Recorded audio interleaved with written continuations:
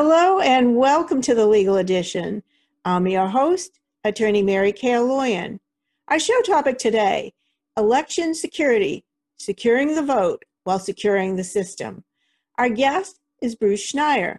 He is an internationally renowned security technologist and a New York Times best-selling author. He is also a fellow at the Berkman Klein Center for Internet and Society at Harvard University and a lecturer in public policy at Harvard Kennedy School. Let's welcome Bruce Schneier. Welcome, Bruce. Thanks for having me. Do you believe the 2020 presidential election was secure? What's your opinion? It seems like it was. I mean, we don't know. A lot of things happened behind the scenes. In 2018, U.S. Cyber Command ran some offensive operation against Russia and disrupted some operation in progress. We don't know what it was. We think it has something to do with the reporting and the results, not actually changing the votes, but changing the way it was reported. And we don't know if anything similar happened this year. We know that Department of Homeland Security said yesterday this was one of the most secure election. It seems like nothing happened. Certainly nothing obvious happened. And we were concerned about a lot of different things, like chaos at the polls because voting rolls were deleted, machines not working, machines flipping votes, tallies not being tallied. None of that happened. So it seems like, yes, this was a secure election, and we don't know whether it was because those who want to attack it didn't bother, or because the U.S. government, the military, was good at defending. We might find out over the next couple of years as things leak, as I hear things and hearsay. But yes, we had a secure election. It's kind of amazing. And this year, they used what you have referred to as the gold standard, the paper ballot. Now, not everybody. There's more paper ballots than before. So the history is after 2000, the Help America Vote Act was supposed to modernize machines and modernize voting systems. And the machines that a lot of states bought were these touchscreen machines like ATM machines. And those are vulnerable, insecure, can't be audited because there's no paper, there's no audit trail. More systems are moving towards paper ballots. VerifiedVoting.org is an organization that tracks this. You can see a map of who's voting on paper.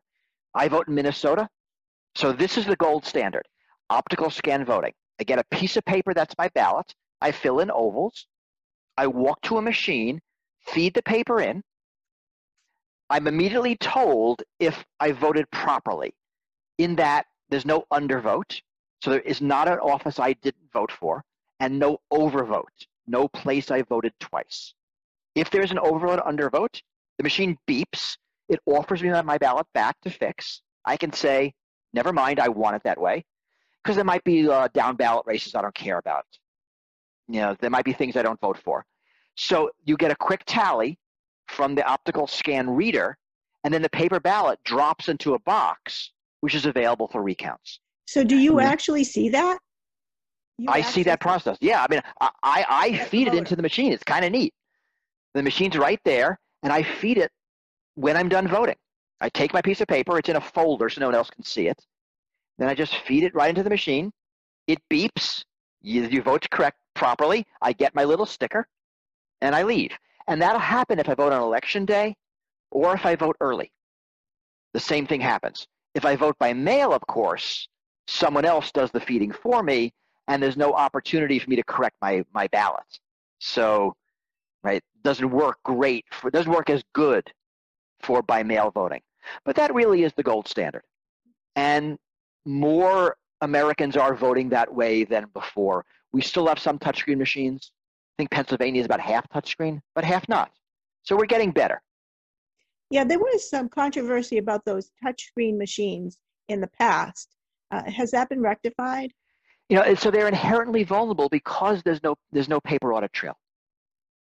Because if there is something that happens in the machine, we can't fix it. Now, there have been errors, which don't seem to be enemy action. It seems to be just errors. So there's a local election where we opened the machine and there were like votes for all for one candidate, 0 for the other. And this was the machine that the other candidate voted in, so we know it can't be right. Or once there was like a negative number of votes, right? Some kind of glitches in the machine. Those seem to be errors, but we worry about them from a security perspective because if they're tampered with, you would never know, right? There's no paper backup. And we are seeing, it's anecdotal, but sometimes the screens are old, which means when you, and you know this if you have a touchscreen computer, after a few years, it's not that accurate where you press. And there were stories, anecdotal, of you pressing on one candidate and you get the other. Just because the screen itself is old and it gets, thousands of presses during the day and something happens. It's not great technology. We really don't want to vote touchscreen. Is anybody currently using those old type screens? Have you seen any of that? There are states that use them. Again, verifiedvoting.org is the website that has the map of exactly who votes on what machine. I don't remember the details, but yes, those machines are still in use. Well, when the voter uses those machines and they're pressing the button, and can they see that it's not tallying the right person that they're voting for at that moment?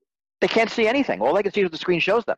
I mean, when you type things into your computer, do you know what happens inside the machine? You have no freaking clue. You see what's on the screen.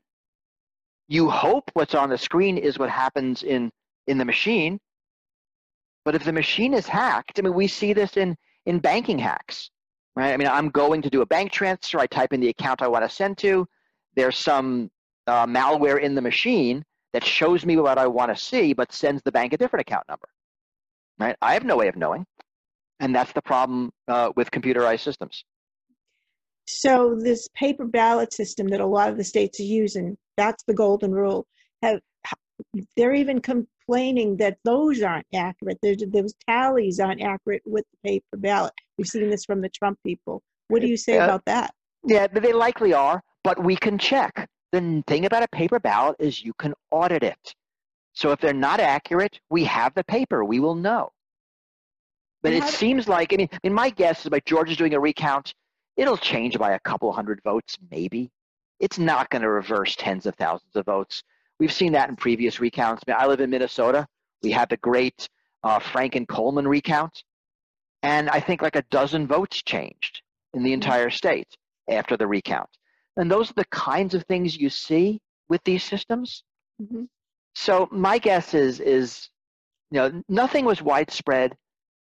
I mean, anecdotes are easy, and they're often wrong. Data shows that voting is accurate, which in some ways is sort of miraculous. It is. I mean, it kind of we should like pause and say like how amazing it is that so many human beings can vote in a way that works, and we learn the result in a week or so. I know we like to learn the result before we go to sleep at night, but now that it's no longer election day, it's election week or election month, it's a lot harder. And it's a good way to think about it. We have actually 3 different elections. There's election day, the one we're used to. There's early voting, which is what I did in Minnesota, which I went to machines like 2 weeks before. Wholly different setup, system, place to go. And then the mail-in system, which is a different set of procedures. So election officials are now running 3 different elections with different rules and different guidelines and different personnel requirements. And a lot of these people are volunteers, working part-time, not a lot of experience. It is amazing that we pull it off. It is. Now, again, I was listening to television today, and they said that... Oh, that's your first mistake. They said that CNN reported that Georgia is going to be doing an audit. Can you tell us how an audit works? So it depends on the state, but basically, so it's do it again, but more carefully. Right? So Georgia, and I don't know what machines they had and how they worked, but they tallied everybody's votes somehow. Hopefully there's paper. And so if there's paper, they will go through every piece of paper again. Run it through the machine, look at it to make sure that it's proper, to make sure the person was eligible to vote, to make sure that nothing was wrong. If it's a Computerized machine, there's no recount. They just open the machine and get the same numbers out again, so you really can't do a recount. But they will just more carefully run that pyramid from individual machines to precincts to districts to the whole state, and then come up with a final tally. And I will bet that the difference will be under 200 votes, any change, and likely less than that. If it is more than that, I'll be very, very surprised. Yeah, they said that was like $14,000. They said it was 14,000 people voted for Biden over Trump in the state of Georgia. Right. Right. That's a margin of victory, and that's just we just don't have recounts that flip that much. Our voting systems on election day and right after are more accurate than that. You're not going to see that margin flip. That's really unlikely. Well, they said, if I recall correctly, Georgia said they're going to hand count everything. And hand counting, I would assume, would be more inaccurate. That would be my guess, right? Because people make mistakes, but it's going to be, there's not going to be one person, Trump, Biden, Trump. Right? There's going to be like 4 people staring at each ballot. So there'll be enough checks, right? You're unlikely to see systemic errors. When I alphabetize, sometimes I just forget where one letter is and I put a different pile. That's not going to happen. It'll be a slow process. It's expensive, probably not necessary. Although if it increases the confidence of the voters, then we should do it, right? Elections are not only about choosing the winner; they're about convincing the loser. And don't lose sight of that as an important value of elections. That in a democracy, the side that lost needs to believe they lost fairly. But there's normally a belief that elections are fair and accurate. Now, on that same vein, President Trump has been saying there's all kinds of conspiracies to get him out of office, that, dead people, all these dead people are on the voter rolls. Have you ever seen anything like that or in your work? Or he's saying that there's absolutely no checks and balances here? No, he's talking about old things. When he grew up I grew up in New York also. He's older than I am. Grew up in New York. New Yorker too. Right. There was a political machine that ensured the right people won. Back then, you could get away with controlling the voter rolls that way, controlling the vote that way. So New York, Chicago, Boston, Philadelphia, those old cities that had party machines. That kind of fraud did happen. And, the 1968 election, Illinois, was probably fraudulent because of that. Right now, you can't get away with that. I remember stories from the 70s in New York about party bosses buying votes. Handing out cash and buying votes. And you do that now, you're going to get out. You're going to be videoed. You'll be on YouTube. It'll never work. So those sorts of things do not happen anymore. That kind of retail vote fraud. What we're concerned about is the wholesale election fraud. Right? Tampering with the machines, tampering with the systems, tampering with the tallies. That's what we're worried about. And that is what seems not to have happened this year. What about the stories about the Russians hacking into state databases, of Secretary of State databases? So that seems to have happened. It seems to have happened in 2016, 2018, and this year as well. We don't know a lot of details. The stories are very scant. I assume a lot of this is classified. But all the stories stress that no registrations actually changed. So here's the fear, and this is what we worried about on Election Day. That Election Day starts, and a state that matters, let's say Michigan, the poll books don't work.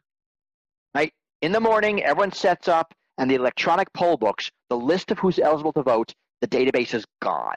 It's corrupted. It's wiped clean. It's wiped clean. It's full of errors. Everybody's address is wrong. Make up your own horror story. Right? And the state just grinds to a halt. That didn't happen.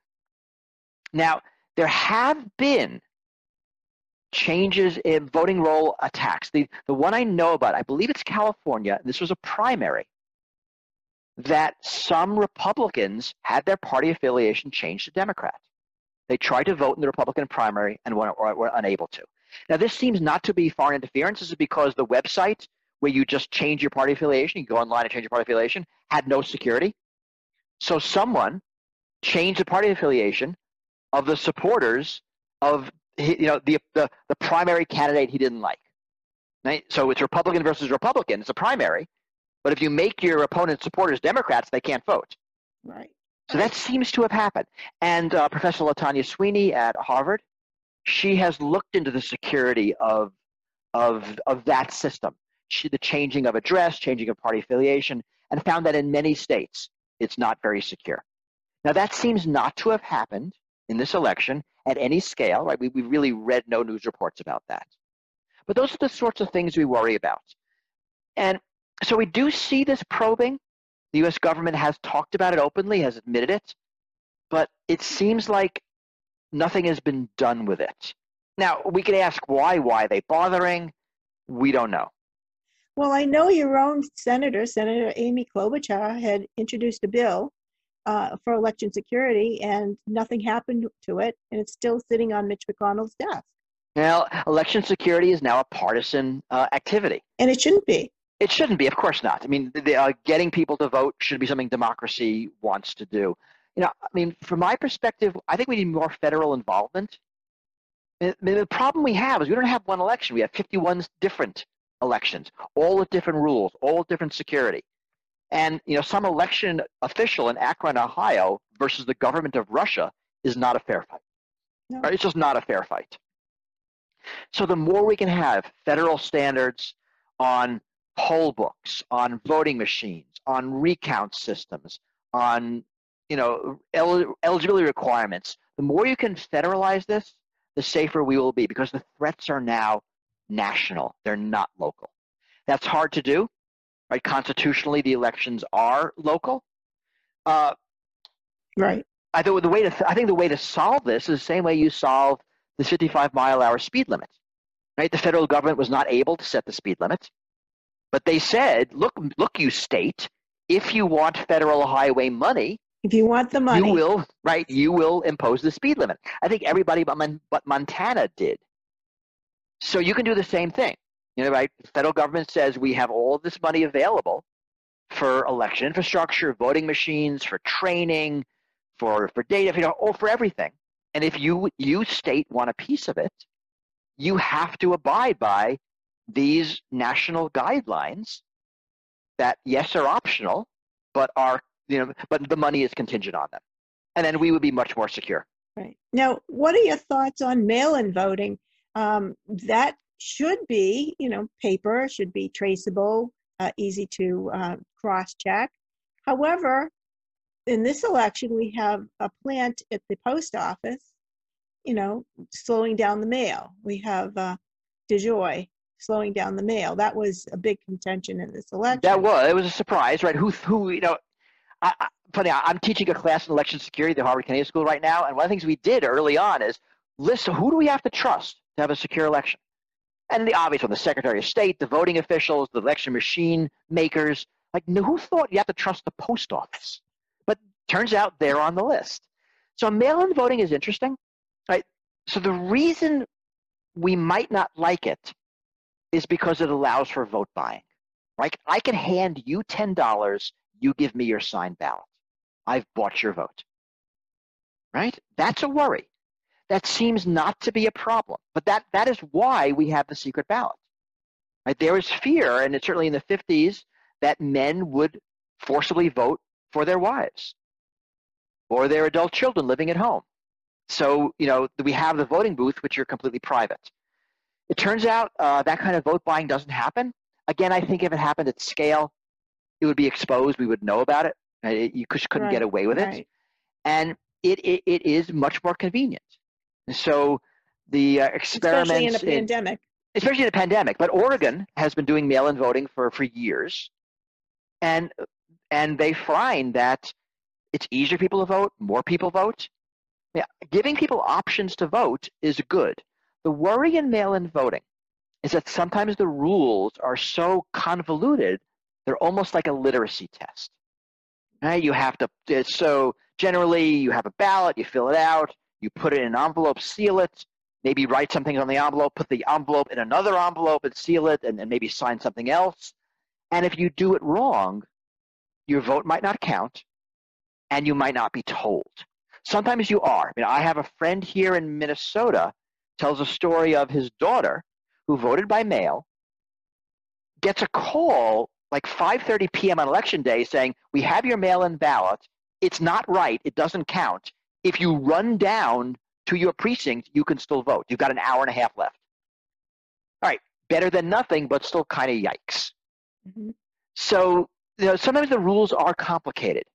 My parents live in New York. My mother is convinced that her primary votes didn't count for her and my father because they filled out they did the envelopes wrong. In Pennsylvania, if there's a recount, you're going to learn about what they're going to call naked ballots, where it's just in one envelope, not in both envelopes. Do those count or do those not? Right? I mean, so that's going to be an argument. I want everyone to be able to vote, but you didn't follow the rules. Technically, your vote doesn't count. Virginia had some weird thing about you have to get a witness to sign it, but you didn't actually have to.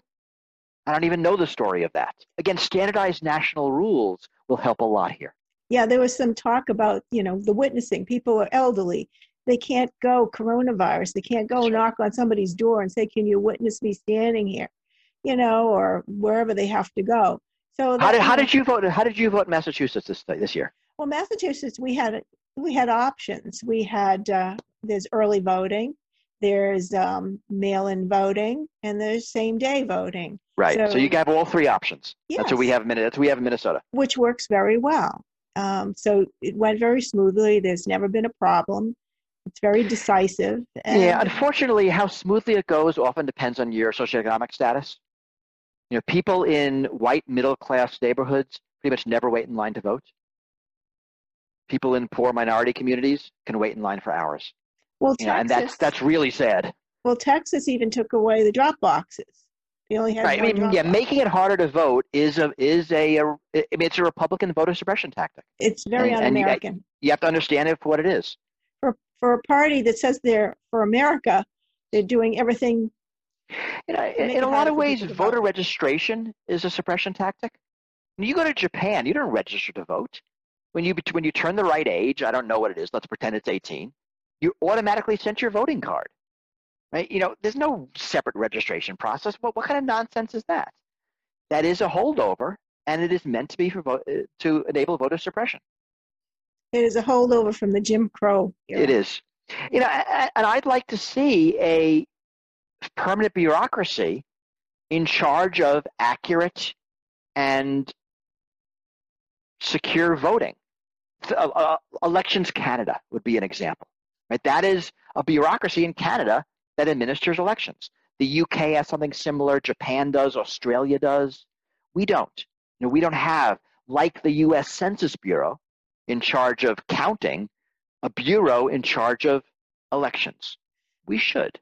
But one of my concerns about that, if you can manipulate the post office from a federal level, couldn't you have a president that could undermine or manipulate that? So in a sense, you were always stuck with that. Right now we had a president try to manipulate the census. So yes, you are always stuck with those in power can manipulate the electoral system. And in a sense, there's no way to stop that. We need enough checks and balances, enough moral outrage, enough norms. And we seem to have gotten it. Even with all the problems, we did have an accurate election. Now there's all the structural deficiencies. It's not enough for a candidate to get more votes than his opponent because we have some very archaic electoral college systems. You have to, and gerrymandering. You have to actually cut, right. You have to get more than, and that's why you can have in the United States minority government. And we do. And it's again, not democratic. Yeah, many times the unpopular person won because of the electoral college. And not right. Recently. And this is something that sways Republican. And that's both electoral college, which means some votes count more than others, and really suppresses urban votes in very populous states. and then gerrymandering, where you can precisely design your districts which has to happened mostly in enforce. Republican districts. Yeah, Democrats do it too, but Republicans do it more. Yeah, to the No scale. one should be able to do it, right? No one. Districts should be drawn by, party blind computers that don't know anything except how to draw lines and population numbers. I just made that up, right? We can imagine ways to do this fairly that no one has an advantage. Now, the Russians probably tried to hack this time. We don't know if they did. It's an interesting question. I'm not convinced they did, because they didn't succeed and they didn't fail in a way that we noticed. That implies to me they didn't try, but we do not know that. What about the Iranians? What do you think? You think they tried this time? So I don't know. I don't think so, actually. And I wonder if it is stuff that U.S. Cyber Command did. Right? There were those stories that seemed to have been attributed to Iran, but that felt weird, that voters were getting threatening mail purporting to come from the Proud Boys. So a fringe Republican American group, Democrat supporters were getting mail. We also saw that people had Biden signs were getting threatening letters. I mean, as election manipulation goes, it's kind of dorky. I mean, right? It really feels sort of amateur. It does. But, we don't know what happened and what was thwarted behind the scenes. And I hesitate to guess. It turns out U.S. Cyber Command is doing a pretty good job. Yeah, I think so. I think it went rather smoothly despite all the claims of fraud and wrongdoing by the administration. Now, whether the new president-elect will take office, that's another story. That is another story, and I think he will. I mean, there's a lot of there's a lot of stuff going on, but I don't see how it will prevent the actual election results from turning into reality. So, what advice do you have for the voter who is concerned that their vote maybe didn't count or didn't count correctly? What advice do you have for those that man the infrastructures of our voting system? So we voters have to make sure we vote properly, learn the rules, and really push for more secure, accurate, and fair voting that enfranchises as many people as possible. And those are policy pushes. So we need to start demanding that. And election officials, I mean, they're doing a great job. They're doing the best job they can. Understand that some threats are greater than you. And the more open you can be, the more you can just do your job and try to ignore the noise, I think the better you'll do. I mean, Pennsylvania was great at that. They just counted their ballots, and the press screamed, and Trump screamed, and it was great watching them. We're just going to count our ballots. Go away. We'll tell you when we're done. Yeah, I thought they did a very good job. I thought they were very devoted to the task. They were. I mean, right. Arizona too, which took forever. Right. Georgia was just called, I think, today. Yes. So, right. I mean, and these are people doing their job, and they are dedicated to an accurate count. And unfortunately, some of those dedicated civil servants were getting death threats doing their job. And that is terrible. Yes. So un-American. Is there anything else that you would like to add before we close? I think this is good. Thank you very much for grabbing this issue. It's important.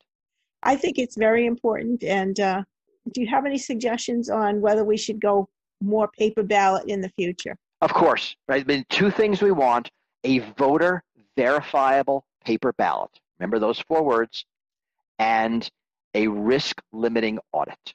Those are the 2 things we need to demand. And that will secure our elections. That will help secure our elections. There's no panacea, but those 2 things are essential. Great. Well, thank you so much. Thank you. It's been a pleasure. I want to thank our guest, Bruce Schneier, for sharing his insights and opinions on securing our voting systems. I also want to thank you, our viewers, for tuning in. For more information on today's topic and our guests, visit the Legal Edition online at thelegaledition.com. And remember, this information is for general educational purposes. It is not legal advice. And don't forget, subscribe online and download our podcasts. Find us on Facebook, YouTube, Instagram, and Twitter.